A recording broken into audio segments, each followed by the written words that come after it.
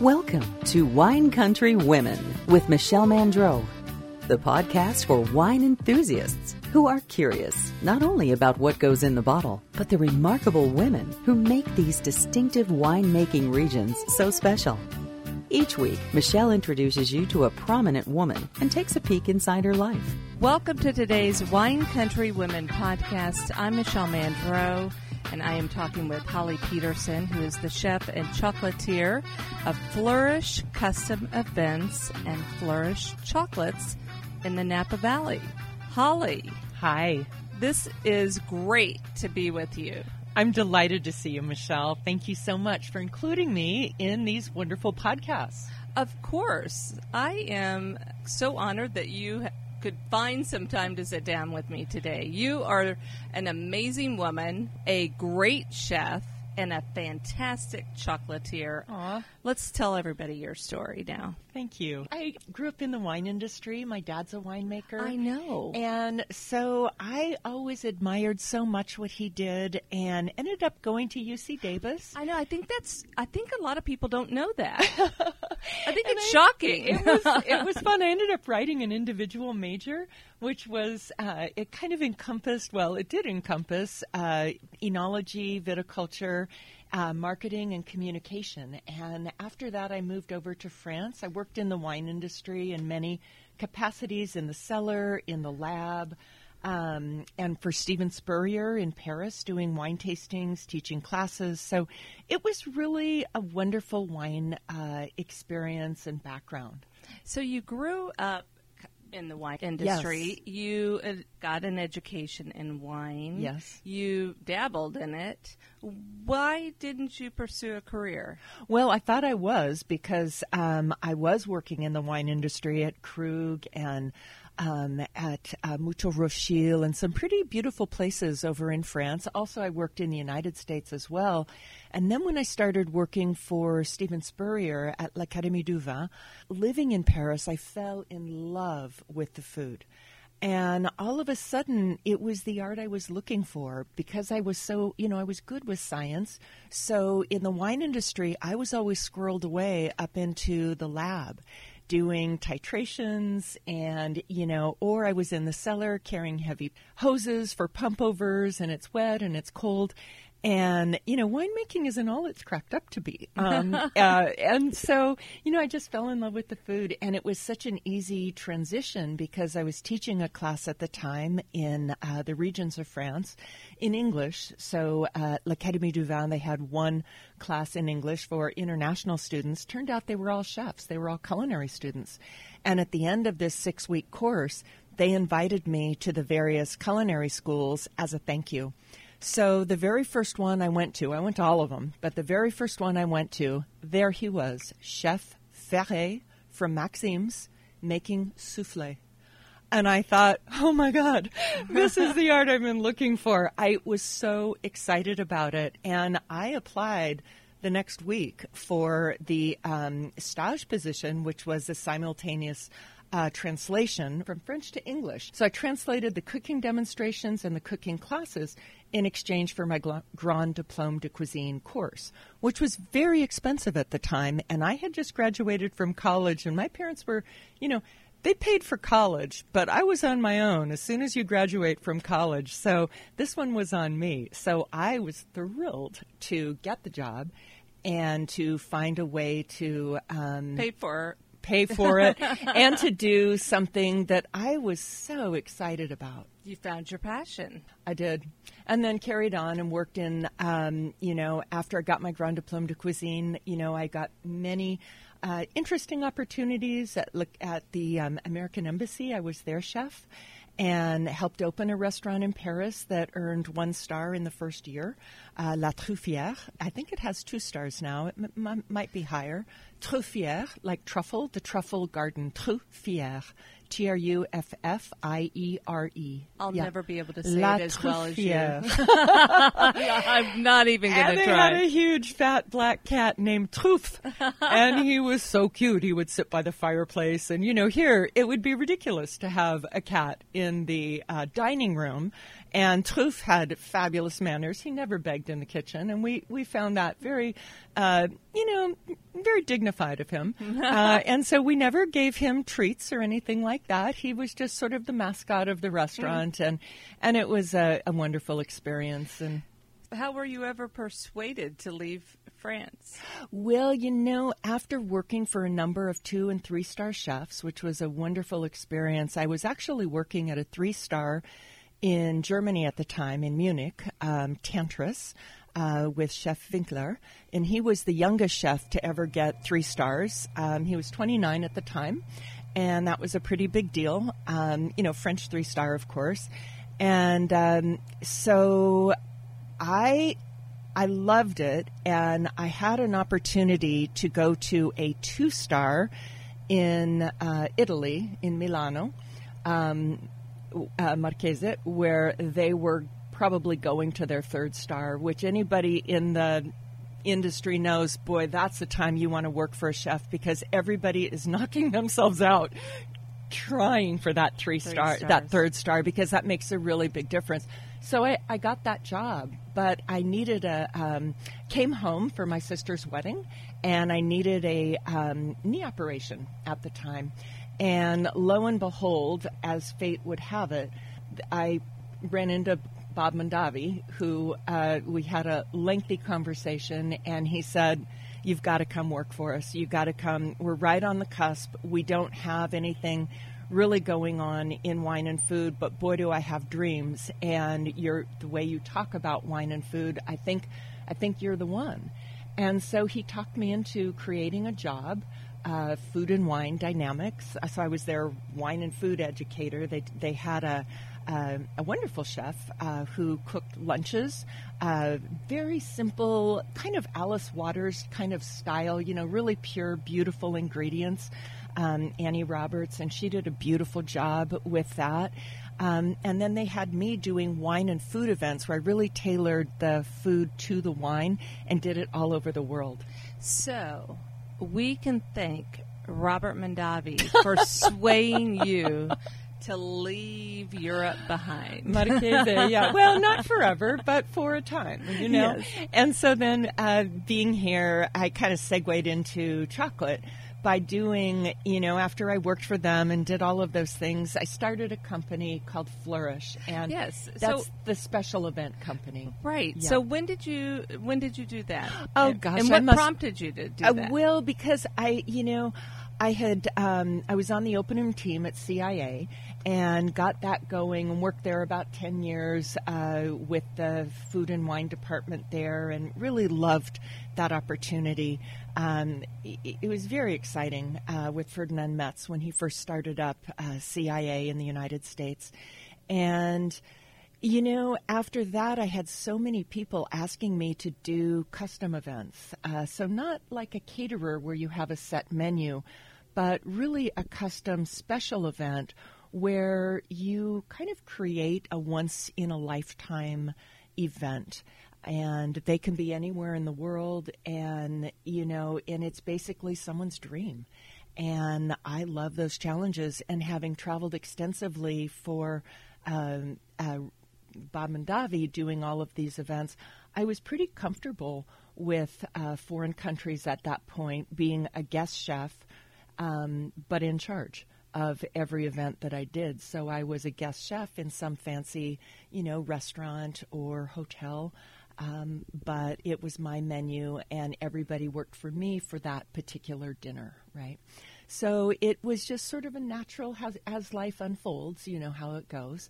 It was a very natural, organic way of creating this company out of requests. And then as soon as I started doing them, I loved it. I really loved it. And so I'm still doing these events today. And then when did you get the chocolate bag? So the chocolate started because one of my clients, the V Foundation, had asked me to do a dinner that I was already committed to doing an event on the East Coast, and I don't farm out any of my events. So all of my events, I am on staff. I am, running the kitchen, and I am hands-on.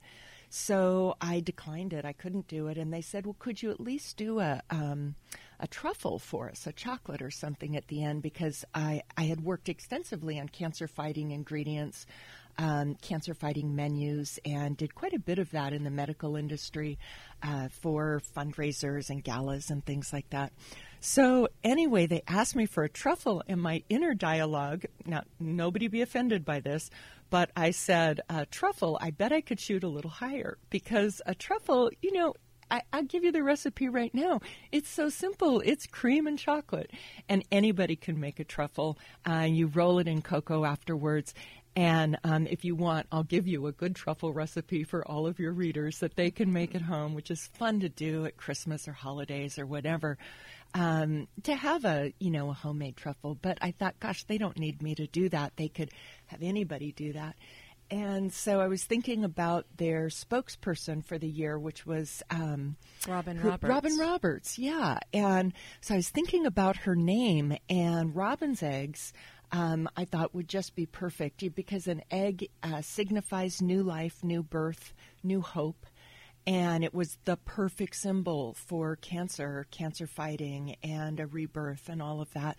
So I thought, okay, I'm going to do these robin egg chocolates. Each one's going to be hand-painted, always wanting to make it very special for people. And we eat with our eyes as well. And I wanted to fill them with cancer-fighting ingredients, and that's exactly what I did. Okay, so this all sounds fine, but it was a huge project. And and I had another chocolatier make them for me, and at the end of it, people were saying, okay, these were good, we would like more. And that chocolatier really wasn't able to do more. And then I went to another chocolatier, and they made them for me for about a year, and they were wonderful. And then finally at the end, they're like, Holly, we can't do this anymore. And, it was one of those roadblocks where I thought, oh, no, please don't leave me. But actually, it was the best gift in the world, because then I could start my own chocolate company, my own chocolate shop, and make them myself, which is really something I love doing. And, opened a whole new doors. So since then, I've had Flourish Chocolate now for about 5 years. And I started off with just the 9 flavors of robin eggs. And now I'm up to 14 collections and 50 some odd flavors. And it's just been really, really rewarding. Well, and it's such I would imagine just so creative, because there's so many different shapes and flavors, and they're so beautiful and decadent. And I love the iridescent colors. Thank you. The flavor is fantastic, out of this world. I'm so happy you like them, Michelle. It's one of those things that I think I feel a little bit like a florist, where you make people happy. It's always such a delight when someone sends you flowers, even if it's for a sad reason. It does brighten your day. And if it's a happy reason, it makes your day even better. And if it's for no reason, you think, oh my gosh, how lucky am I? And so I kind of feel, a kindred spirit with florists, because I get it. I understand. Yes, we work hard during holidays. Absolutely. But they're joyous. We handwrite every gift note on every box of chocolate, and we get to see these beautiful sentiments that people write to each other. And especially during COVID, I have to say, it's been absolutely heartwarming, because people have not been able to get together.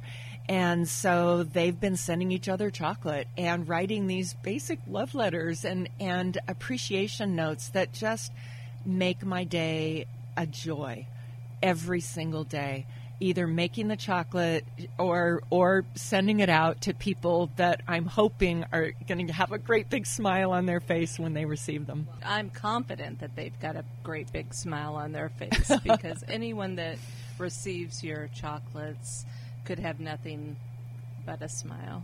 They're fantastic. Thank you. You probably won't like this question. All right.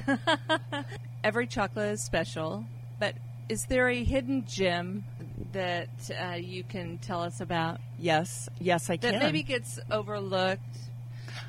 Absolutely. What is it? Well, so I have a confession to make. I'm a little bit of, my gosh. which you probably already could tell, but I'm kind of a nerd, and Yes, I am. You're a science nerd. I am kind of a nerd, and But when you know I what? She's a really pretty nerd. So when I first started working with chocolate, like professionally, which is different when you have a chocolate company versus a chef doing events, right? I only used chocolate for souffles or, pretty little desserts, but it really wasn't like being a true chocolatier. So I had an awful lot to learn, and I wanted to learn. So I dove in, and when you open a chocolate company, all of a sudden, all of these big companies want your business. Even though I'm tiny, they still want your business because they know that at some point you're probably going to grow if you do a good job and if you're looking at high quality chocolate, which I was. So I was sent, 300 dark chocolates alone from these top chocolate producers.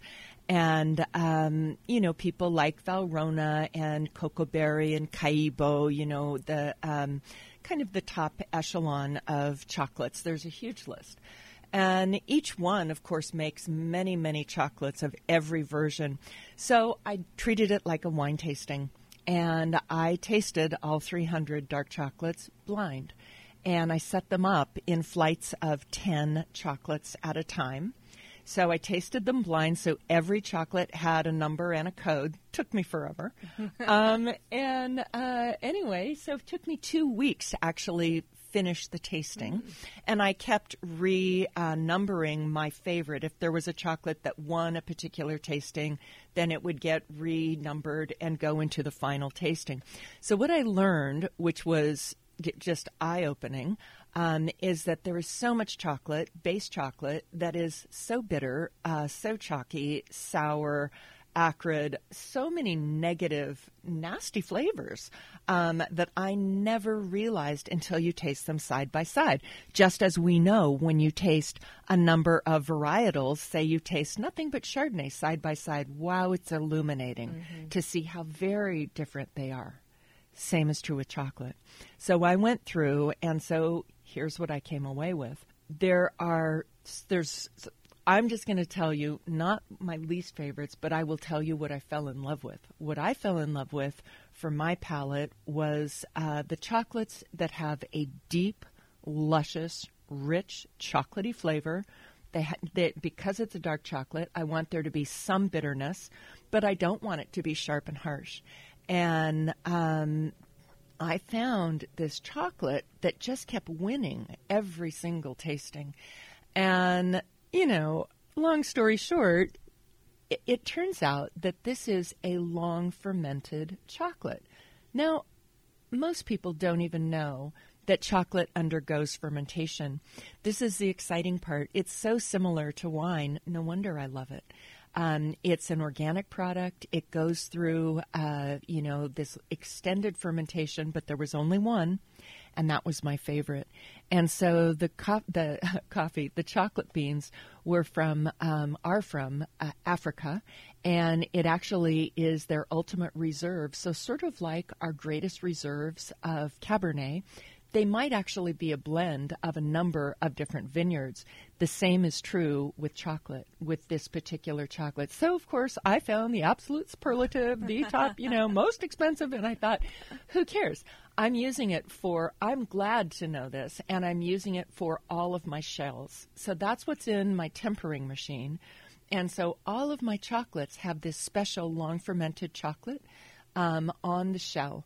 Then my interiors are ganaches, and inside the ganache, and ganache is basically a truffle blend of chocolate and either cream or, like with my vegan chocolates, are just fruit juices, so pomegranate or guava juice, coconut milk. So there are many different types of ganaches, but basically there's no sugar added. Okay, so I don't add sugar. It's not candy. So sometimes, my sister even teases me that because she knows I don't like it when people say, "Oh, you make candy," and it's like, no, I make chocolate. Right. There is a difference. Yeah. So I make chocolate, and so my chocolates are chocolate. Yeah. And the hidden gem is the long fermented chocolate. And which ones are those? All of my chocolate, because the shell. Because how I make the chocolate is first I pour the shell, right, and so they all of my chocolates are laced with my favorite dark chocolate. Then the interior of the chocolate are all the different flavored ganaches, right, and then I seal it with my special long fermented chocolate again, and that's our signature chocolate, is the Flourish dark chocolate, okay? And so that is, I think, our success to why all of our flavors are just so emollient and long on the palate and rich and lush. Even if it's a white chocolate ganache interior or a milk chocolate ganache interior, because there is that very thin shell of dark chocolate, it adds a richness. And I find that more and more people aren't saying, well, I'm a dark chocolate lover, or I'm a white chocolate, well, you don't hear that very often, or a dark chocolate lover. They just eat the chocolate and say, wow, that's delicious. And that's what I'm looking for. So basically, there isn't a hidden gem because they're all gems. Because they're all special. Well, we call the mixed box now the jewel box because they're chocolate jewels. They are jewels. At first, we were going to call them like the Tiffany of chocolate because they are hand painted and they are iridescent. And then I thought, I don't know if Tiffany's going to like that, but I wouldn't mind teaming up with them at some point if they hear this. That would be just fine. I've got to ask, you've had a spectacular career. What's a top moment of your career so far that you can speak of? I feel like you've had several, but is there one real standout that you can I don't share? Know about that. I have a funny one that was, I think some of the more unusual requests are kind of funny. Really, because, there's always a challenge. And as far as our guests know, everything is flawless and they love it. And they never get to see the stress behind the scenes. But I was asked to do, actually it was Bob Mondavi's, I think it was his 80th birthday party on the Orient Express. And what they didn't tell me back then was that the Orient Express, you hear a term like that and you think, oh my gosh, it's spectacular, it's fancy, and everything's going to be wonderful. And so of course I said, yes, I would be happy to do this. Well, it was for 180 people and, no pressure, all in the industry and global industry. And I got there. And it turned out, after I made this extremely elaborate 7-course meal, they don't actually have a working kitchen. They hadn't had a working kitchen in years. What they had been doing for about maybe 10, 15 years, ever since sous vide was available, is they were getting the food, they were making the food in an outside kitchen, and they would package it sous vide, in the little plastic boil in a bags. They would warm it, cut off the plastic bag, put it on a beautiful Orient Express plate, garnish it with a sprig of herb, and send it, and people were charmed. And so that's what I walked into. And so, here I was a week ahead of time to do all of the prep, and I brought one sous chef with me, and I said I would hire the entire Pullman Orient Express team. Well, they were thrilled because none of them cooked, and they were hoping to learn something. And I just saw this monumental task ahead of me, and I have to say it aged me a lot in 1 week. And when I got on the train, the conductor said, "Don't worry about it. We do have an oven. It's just, an old oven." Well, the French term old means really old. And what this translated to was coal burning oven. Have you even heard of a coal burning oven? Well, nobody has. No. I was trying to think. Have I I? think No. Maybe my grandfather has. I don't know. But it was alarming at best. And so the... And how did you monitor that? Oh, well, the conductor had a walkie-talkie. This is before cell phones. And I had a walkie-talkie. Yeah, but you need some sort of temperature gauge. Right. And this is what he explained very carefully to me, that the faster the train goes, the hotter the oven. Oh, wonderful. Great. That's what I thought too. So I would be in the back, with my sous chef, us exchanging glances like, are you kidding me? And trying not to swear and drinking as much water as possible because it was so incredibly hot, like an inferno. And I would be speaking with the conductor saying, un peu plus vite, s'il vous plaît, speed up. And he's like, comment, what, I can't hear you. And so, basically we were taking food in and out of the oven, working like dogs, trying to, do all of this. Long story short, we would be covered. So we did prep all week. We would be covered in black soot by the end of the day, drinking tons of water, changing our chef coats constantly. And it was just absolutely the hardest thing I've ever done. And, they didn't have a walk-in, and so they gave me the Lalique room, the beautiful Lalique room, and we tarped it over with plastic, chilled it down, and that was my walk-in. And so that's where we did all of our salads and garde-manger. Then they gave me another Lalique room. They had like 3 or 4 of them, and they gave me those too because they could hold up to moisture and cold better than the fabric of the, of the furnishings and the other train cars. So that's what we did. So I had a walk-in room and then I had a garde-manger room, all Lalique rooms covered in this beautiful, the beautiful Lalique was covered. I mean, huge, the walls of Lalique.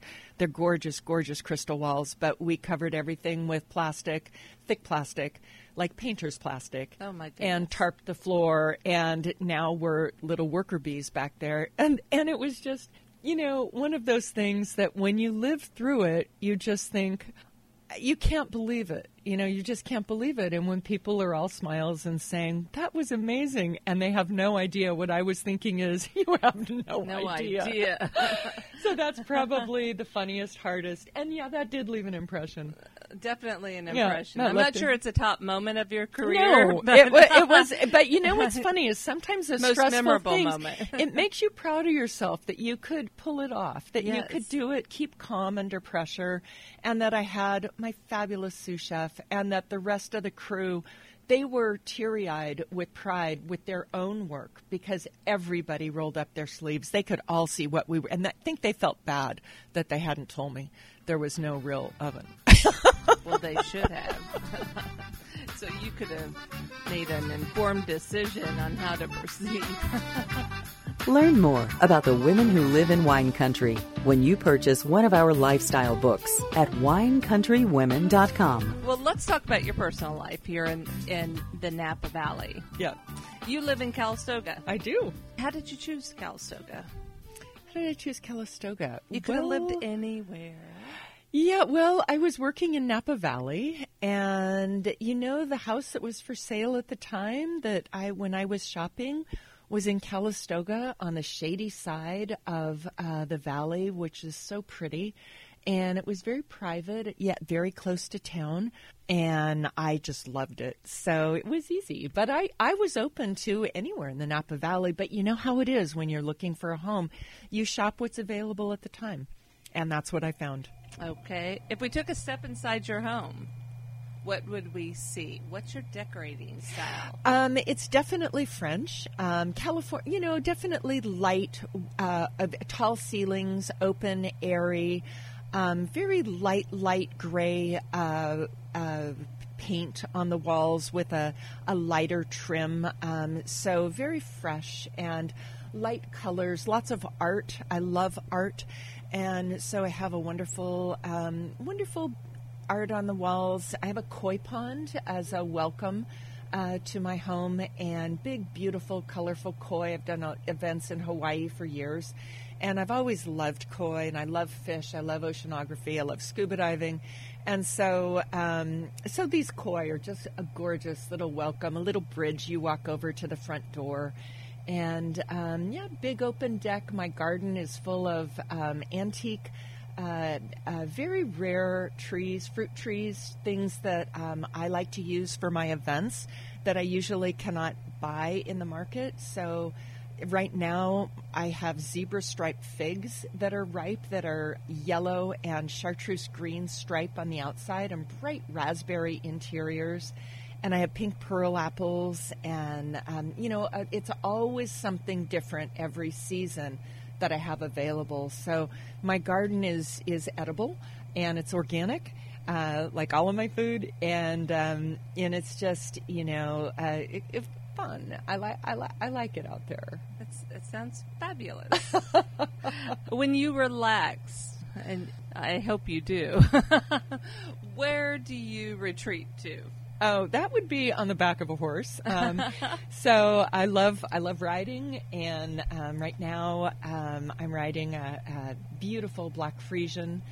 She's actually from Holland. Her name's Marika, and she's pretty magnificent. Aww. And I'm also teaching riding lessons, which I love. I've been riding for years and competed in the A circuit across the country, and for many years, and love it. So I'm the happiest on the back of a horse, I think. I in any style, really, of riding, whether it's a trail trial, whether it's a jumping competition, dressage, or just on a trail ride with friends. It's just a lovely place to be, is out in nature with animals and friends and all of that. Yeah. I didn't know that about you. Well, curious, do you have a hobby? So probably my favorite hobbies are, I love scuba diving. That's something that I absolutely love, but I only get to do that when I am in warm water places. I grew up, I really, after growing up in Napa Valley for high school, we moved to Monterey. So I was in high school during those, 4 years of school, and that's where I learned how to scuba dive. And it was part of my PE class was diving, which, go figure, in Monterey. It was just wonderful. So yeah. I learned how to dive in cold water. And, now that I've been diving in warm water for many years since then, I really love it. And every now and then I'll do cold water dives. Like when we went to the Galapagos, it's like, okay, that's worth it. But nothing's as cold as Monterey, really, where you feel like you're in a spacesuit and you have so much neoprene you can't move. Oh, and sounds miserable. the visibility, Monterey's gorgeous, though. I mean, the kelp beds on good days, it is truly magical. But I'm kind of a warmer water diver now, so that's definitely a favorite hobby. You've traveled extensively. Yes. Is there a memorable trip that you can tell us about? Yeah, I think probably one of my favorite places is Bhutan, and doing a trek with some very dear friends. We started a group called Lust for Life, and we raised money for cancer research. And one of our dear friends, Elaine Mackey, who was with the Vintners for years, and she died at 39 of breast cancer. Mm-hmm. And so a small group of us gals in the Valley, all in the wine industry, decided we wanted to raise money in her name, in her honor. And we thought, instead of a walkathon, how about if we do something bigger than that? Because Elaine was big and bigger than life. And we thought, let's go vertical feet instead of, lateral feet. So we started hiking big mountains. And anyway, the last one that we did together was Bhutan. And so not only was it a super special trip, and this was at least 10 years ago, but one of the favorite things was going up to the Tiger's Nest, which is this, monastery, a Buddhist monastery. And it's just so precious, I think. It's very precious. And when we were there still weren't very many tourists, although now there are more. And we got to be careful about these things, because before there were tourists, there wasn't litter, because they didn't import, it was really closed to any kind of tourism. So they made all of their own food. They didn't have packaged food. And with packaged food comes packaging, wrappers. And so, the people were so used to just eating a piece of fruit and dropping the skin because it's biodegradable. They would do that with a wrapper of some other food, and then all of a sudden there's litter. And so, I tell you this with a kind of a heavy heart, because you want to go to these beautiful remote places and it's so precious, but boy, we have an impact wherever we go. And so therein lies the responsibility of, gosh, now what do we do with these things? And also, they didn't have television. Now they have television. And then, it goes on and on. You have done quite a bit for cancer research and fundraising. Can you explain why? It just fell into it. I was working. I had done a number of things for the St. Helena Hospital. I was on their board for a little bit, and it was just something that just kept coming up with doctors for wine and, medical groups for wine. And it was just one of those things that, I started off really with health, looking at like the McDougall plan. And, there's Pritikin. There's so many different ways to try to live a healthier life, and I think I've done all of them. I am my own experiment with all of these foods and things, and I find it fascinating. I think food is really interesting. Not only can it be delicious, it can be comforting, it can, nourishing, can be harmful, and it can be medicine. And so really it started off food as medicine was really how I looked at it. And then so much turned to that. I think it was more my clients were more on that level. And so, I always want to respond to what people ask for, what they need. And I did find it really interesting. Well, I just didn't know with the Robin Roberts and then this vintner that passed away in her 30s. I just didn't know if perhaps you had also lost a family member and why cancer has seemed to be a common theme. Gosh, I think it is for all of us. I think we all know somebody who has struggled with it or lost or something, but no, for me it was more, the just science behind food. And I've never its met effects. Robin Roberts. I mean, I wasn't at the event. My chocolates were at the event. But no, it was just, I think about, when I have projects that someone says, okay, we have this special event, I think it over. I don't respond right away. I think it over, and I want to make something interesting, different, special. I don't read food magazines. I don't watch food shows. I try to just keep my own ideas as fresh as possible, because otherwise we're all copying each other. Right. And I like to create my own ideas. Same thing with my chocolates and recipes. They're all my own. And if I look too much at what other people are doing, it influences you. And I like just having my own style. And there's plenty of room for all of us. Right. Plenty of room for everybody. So it warrants the question, what's ahead for you? What's on the horizon? Oh, gosh. So I am so happy where I am right now. Things are good. They're finally opening up again. It feels like our world is becoming more aware and hopefully healthier. And I know we have a long way to go, but it's certainly nice to not be sequestered through COVID. And I'd love to do more events, grow the company, the chocolate company. I'd love to have more people working in here with me, train up some more chocolatiers and expand. And keep riding horses and training and jumping and all of those good things, seeing my friends and family. There's just a lot good, a lot really good. Yeah. Well, you just keep going. And on that note, we're going to wrap things up with 5 quick questions. Okay?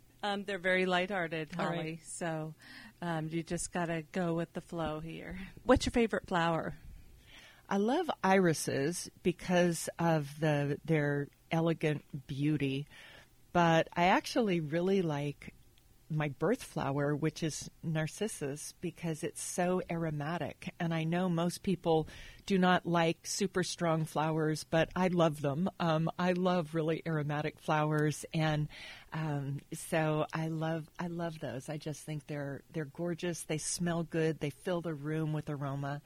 And I usually can't use anything aromatic at wine and food events because No. it interferes with the wine. So at home, I wear perfume, and I, have flowers that have, lilies that have aroma, or roses that have aroma. I just do it up. Okay. These are supposed to be quick questions. Oh, okay.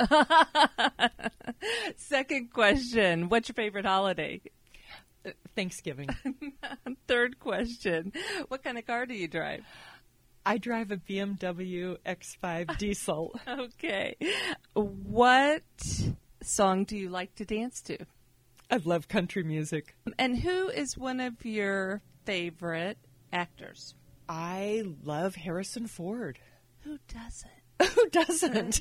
Fabulous. And he's aged so well. Oh, he's wonderful. He is. Holly, you have been a delight. This has been so much fun. Thank you for your time and all your fabulous chocolates. You're so welcome. Thank you for having me on the show. Visit winecountrywomen.com to join our exclusive list so you can be the first to learn about upcoming offers and events. Grab a glass and join us next week for a new edition of Wine Country Women.